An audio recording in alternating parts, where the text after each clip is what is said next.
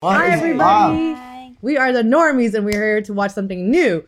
Oshi No Ko. Oh my god. and this is not a shonen. It's not a shonen, I believe. I don't think it's a shonen. This is something new. So, guys, we are... It's an adult male anime. Who are you people?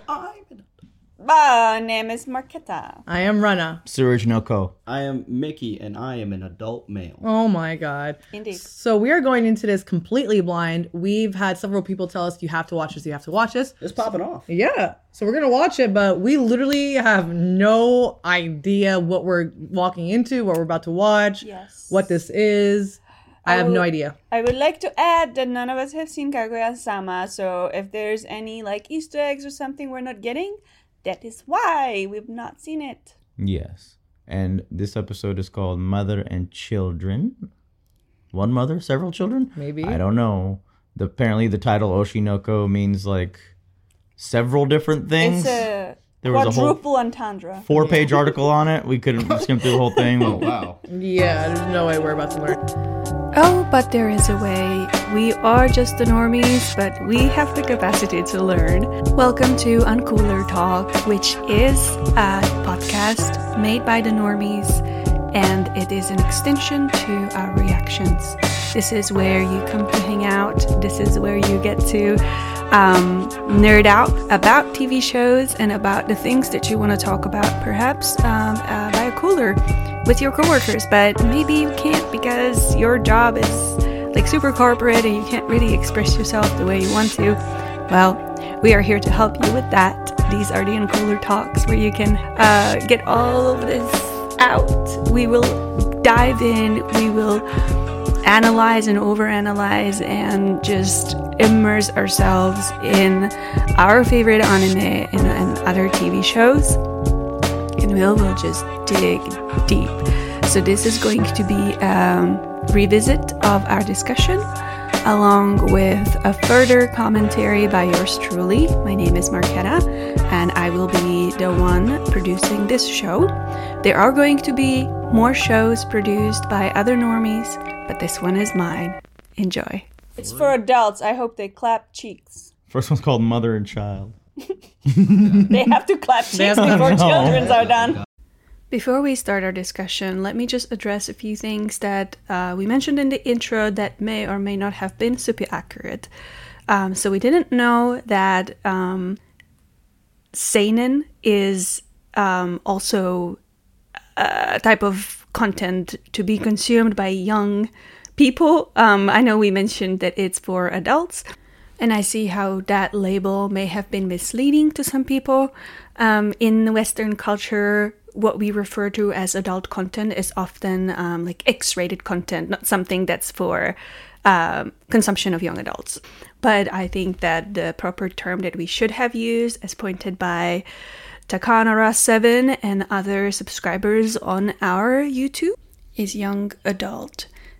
We use that term for literature, and the same applies for anime. I'm not sure why it didn't click with us at the beginning, but here we are. Everything is clear now. We know what we're watching. You guys like it so far? Is it an adult male anime? Isn't that what Marketa said? I guess they could classify it that because you have to understand the male-female dynamics in Japan, of which I'm not an expert, so I'm not but I'm not. But it is the culture of anime. I mean, there are a lot of weird dudes. So, what actually happened in this episode? Well, we get introduced to Goro, who is an OBGYN doctor, and his latest patient, Ai, who is an idol. Ai's idol group, Bikomachi, is extremely popular all over Japan, and Ai is one of the most popular idols in Japan at the time that we meet her. But there is something seriously going on with this girl. Turns out that she is pregnant, which is an absolute no-no if you are an idol in Japan. So, Ai is actually quite excited to bring this pregnancy to term, and so she hides in this hospital in rural Japan with Goro being her doctor as she prepares to deliver a set of twins to this world. I would be amiss if I didn't mention flashbacks where we get introduced to another important character, Sarina. Sarina is a child patient in the same hospital where Garo works. He visits her often as they share the same affection for Ai and they bond over being otakus. Sadly, Serena did not survive and passed away at the age of 12. The friendship between Garo and Serena was genuine and wholesome, although the age difference did make it just a little weird, and thus explains Miki's comment earlier. So it never became public that they were her kids. Yeah. So back to Ai. As an idol, she had a lot of weight on her shoulders. A lot of people expected a lot of things from her, including people she would have never met in real life, including her fans who felt a certain unhealthy level of entitlement. And I dare say even ownership over Ai as a human being, as a woman. The dynamic is just really weird and blurry. The lines are blurred. Parasocial relationships are not easy to navigate, both for the fans as well as the recipients of their affection. Things get really messy really quick as we find out that Ai has a very dangerous stalker who finds out that she is pregnant, and he takes that very personally. In the span of this episode, he manages to kill Garo as well as find out about Ai's pregnancy. And now comes the one and only supernatural element in this anime, reincarnation. So we have Serena and Garo, who both died, but who loved Ai. Both of them died before Ai had children. So you probably know where this is going. As Ai gives birth to twins, it turns out that they are reincarnations of Garo and Serena. Their names are Aquamarine and Ruby. I feel very bad for Aqua for having this name, as do you probably, but it is for the color of both of their eyes, blue and red. So, as reincarnation goes, they are fully aware of their past lives, while they do not get to find out that they are actually acquaintances in their past life. They live a very good life, with Ai being a very good mother and doing her best for her children. Unfortunately, nothing lasts forever, neither does this utopia. And it turns out that the stalker that's been around killing people is back at it, still obsessed with Ai, finding out that she in fact has 2 children, and he finds her apartment and stabs her to death. Aqua witnesses this firsthand while he is in the same room where this heinous crime happens, and the episode basically ends with Aqua dedicating the rest of his life to avenging his mother's death.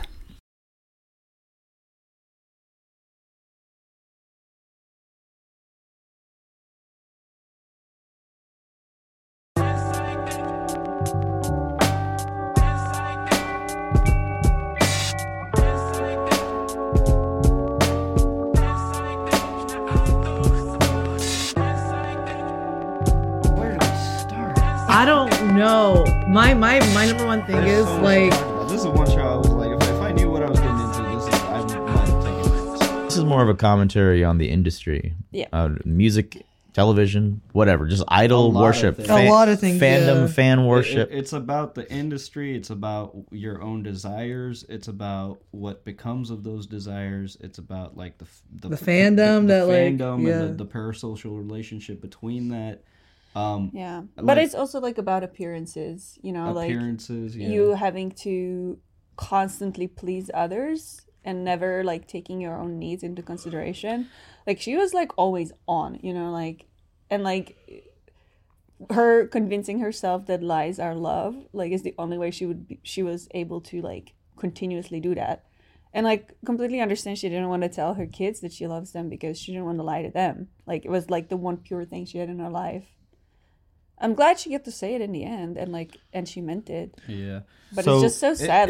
What does she mean by lies or love? So what she's saying is, I think it's the whole parasocial aspect of it. Like to say that like it's one thing to be like we love our community, but then some people are gonna twist that to hearing like, oh, they love me, you know, like it's like it is a little dangerous. I think it's the lie of like you have to be on, you have to be a people pleaser, but you're not gonna like everybody. Even us, over the years we've run into some unstable individuals, you know what I mean? So like it is a dangerous thing to tiptoe around, because like there's a really good video that Ludwig Mogul Male made, kind of explaining his stance on parasocial relationships, and he's like millions of subscribers and it's just, and Markiplier made a video on this a long time ago too, like there's an inherent want for us to care about everybody, but it's not possible after a certain point.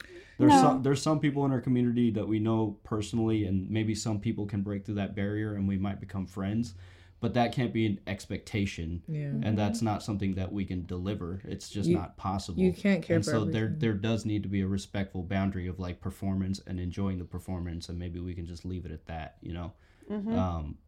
100%. And like you can't, like Mickey was saying, you can't care about everything. Like you have to dedicate, like, let's say like just like playing worldly stuff, like, you know, there's so much happening, but if you just care about like, you know, global warming and everything, that's a lot on your plate right there as well, kind of thing. But like look at actors like Miley Cyrus, for example. Growing up, she probably had to please and put on that like that lie of love for like Hannah Montana and Disney and everything, but she finally was able to break through of that with her bad girl era. But obviously not a bad girl, but it was a bad girl era kind of thing. Well, and they completely ridiculed her for it. Yeah. Even, but like, but her Hannah Montana, like, all the Disney stars, like Hilary Duff, all of them, they have to put out this like lie. Please understand that we are approaching this show from a very Western perspective. We are, although diverse, we are a Western audience. So all of the references we can bring to the table during this discussion, unprepared, are from our experience living surrounded with Western culture, Western actors, celebrities. And while we talk about the different abuse that some celebrities have experienced throughout their life that we know of, we had no idea how much worse it is in Japan, and specifically with idols. We are very appreciative of everyone who left kind and educational comments in our comment section on YouTube about the very, very dark aspects of the idol culture on Japan. To name a few, and shout out to King Papa Bear for leaving out this comment. Quote, idol culture in Japan is quite toxic in terms of fans. They are not allowed to have a boyfriend unless they go solo or have another career outside of being an idol. Because of fans will quickly throw you away if you do. And you get attacked by fans a whole lot, physically and through the internet. Take, for instance, AKB48, the biggest idol group in all of Japan. Minageshi Minami, a member of the group, was seen leaving an apartment of a director. Though nothing happened, she was attacked by the fans of AKB48 and asked her to graduate. With death threats, of course. She was welcomed only after shaving her head. She wasn't fully welcomed, but still. Another is the attack of a fan on Iriyama Anna and Kawaii. They were both attacked by a diehard fan with a handsaw during a handshake event. That is the toxicity of the idol culture, which follows an idol even sometimes after they graduate. It also ties into like people that want to be performers, singers, actors, whatever. That wanting to do that thing comes from like a genuine place of like, I enjoy this and I want to do this to bring joy to myself and others to my performance.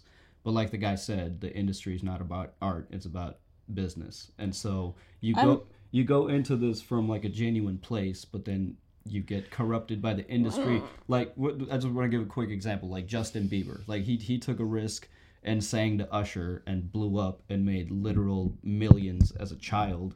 And then he's a child, so he got caught doing dumb children things. You know, like if it was any other child, we would have been like, oh, what a dumb kid. But because he's a rich celebrity, we're going to treat you with no mercy because you're rich and you have things that we don't have. And so we're going to judge you in a totally different way.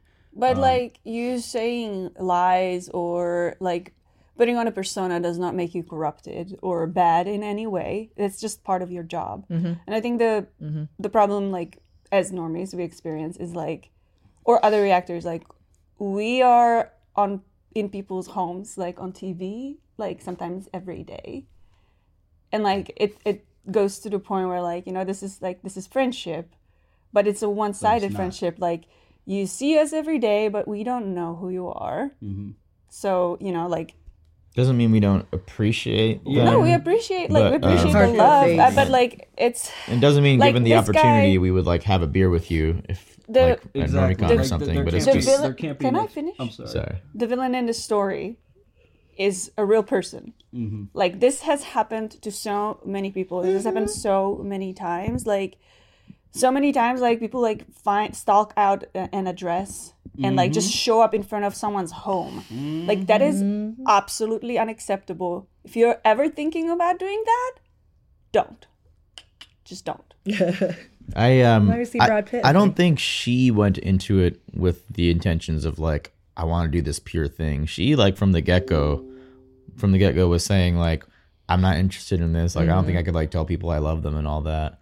Maybe from the arts standpoint, she likes to dance and like sing and perform. But I didn't even really catch that vibe from her when she was having that initial convo in that flashback.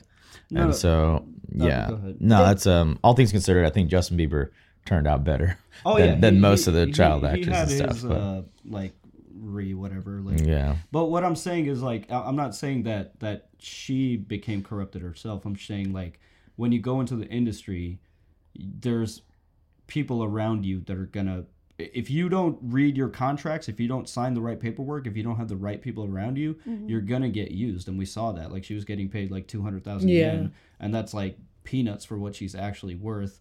And her being like, hey, I just like to perform, and he's telling, well, you got to be an idol and you got to treat people like this and you got to say this. That's just what it is. You just got to do that. And she's over here like, yeah, but that's not true though. Like, but they have to. Like, if Taylor Swift didn't say like, I love you all, I love each and every one of you, the people would be like, she's a bitch. Like, oh, she's an asshole. Yeah. So like, but she does love it's her. Like you have, but like truly, like every single one, like it's like possible. There's a little bit of deceit there. There has to be. I see what you're trying to say. Yeah. But like it's saying I love you to a group of like a crowd is different from looking into someone's eyes and telling that you love them. Like it's not the same. I just don't understand how. But that's how. Exactly. That's also how they make their money. Like it's those fans. It's those like rabid fan base that like are gonna be like the otakus. Yeah, it's like they feeling that in some way. Yes, sane people should not feel like it's personally them being spoken to.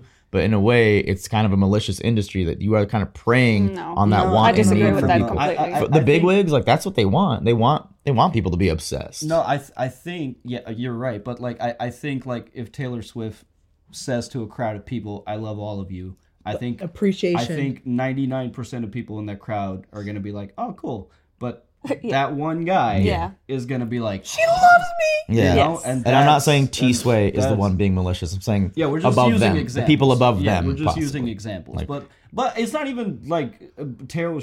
I don't think Taylor Swift managers telling her to be like, go out there and say you love everybody. I think that's a genuine thing that can come like marketing and branding people. Even probably. Us, like we do love our community, but don't get that twisted as a personal message to you. You know, like it's an over-encompassing thing. Like, when I say I love you all, it's like I appreciate you guys all being here and supporting me and like being here with me and like we watching. Wouldn't be here without you. Literally, if it wasn't for you, I would not be here. And I love that. Yeah, I do say sometimes like, hey, if you need to hear this and you're having a bad day, you are worthy, you are worthwhile, you are loved. Like, if you think I'm talking to you, I am talking to you at that point. You know what I mean? That's a different messaging. Yeah. In other words, as another one of our subscribers who gently commented on our video, Tuan, shout out to you. Lies are love can have many meanings. Just like how people say don't meet your hero, fans love the image of the hero in their head, aka the lie of a perfect idol in their head. Their love is based on a lie. Or it could mean that people want to be lied to because the truth isn't what they want when they use idols, movies, entertainment in general as form of escapism. Or maybe it's more of the parasocial aspect.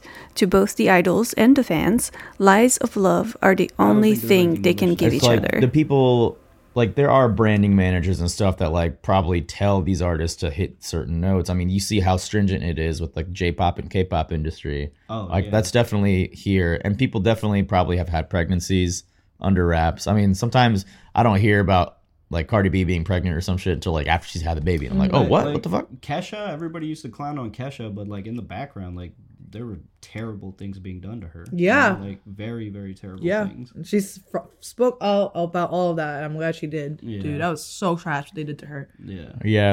Dave Chappelle, when he first came into the industry on the Comedy Central, why he left the Chappelle Show and shit, his dumbass transphobia aside, when he first came into the industry, he was he did have his lawyers look at those contracts, but all those lawyers were recommended by the people that were giving the contract. So like you are so easily taken advantage of, to even where you think you've done your homework, you have been manipulated into getting the people that work for the people signing your contract. I think that's what's beautiful about YouTube is that you can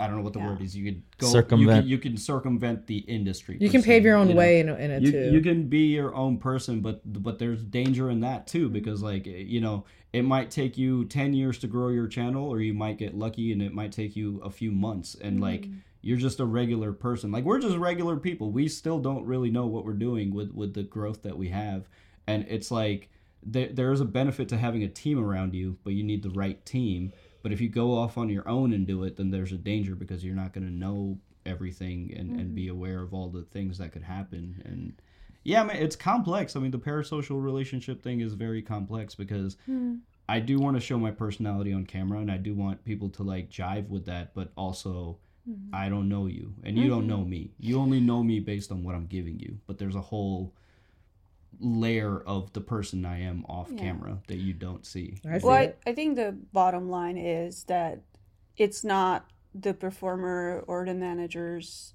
responsibility to establish those boundaries. Like people need to take care of their mental health and understand that, you know, this is still a stranger. I am still a stranger.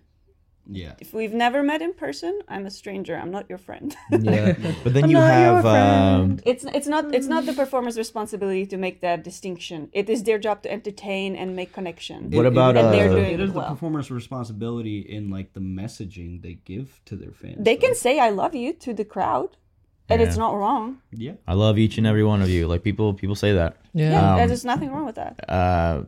Serena Chan, or Ruby's past life, like she was obsessed too, and then the doctor was obsessed, but they were like the type of obsessed where they were self-aware. It was appreciation. And you know, even he was like a gynecologist, like delivery, like doctor. He whatever that's called. I'm sorry. Gynecologist. He fertility doctor. OBYGN. He was geeking out of the inside, but he still was like maintaining composure, professionalism and stuff. too. So like you can feel these like fervent love for these people too, like. But just kind of be cool on your shit when you meet them, because understand they're real people. We were hanging out with the Office cast at this after party, and yeah, part of me wanted to be like, that's Badger from Breaking Bad, that's Kevin Stanley or whatever. But like, you know, when you're there, yeah, someone talked to Badger.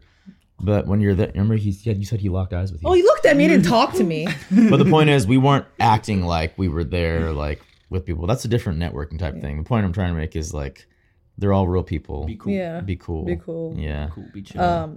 I will say they'll respect you more for that. Like Mickey was saying, the first 20 minutes of the show, I was like, oh no, the doctor's in love with the girl. Oh no. And then I was like, oh my gosh, she's having a baby. I was like, this show kept changing every 5 minutes for me in my head. And I was like, don't judge yet. See what happens. Ride. But it was a wild ride. It felt like a trip too. I'm like, and I'm sad kind of that we don't get what's her name?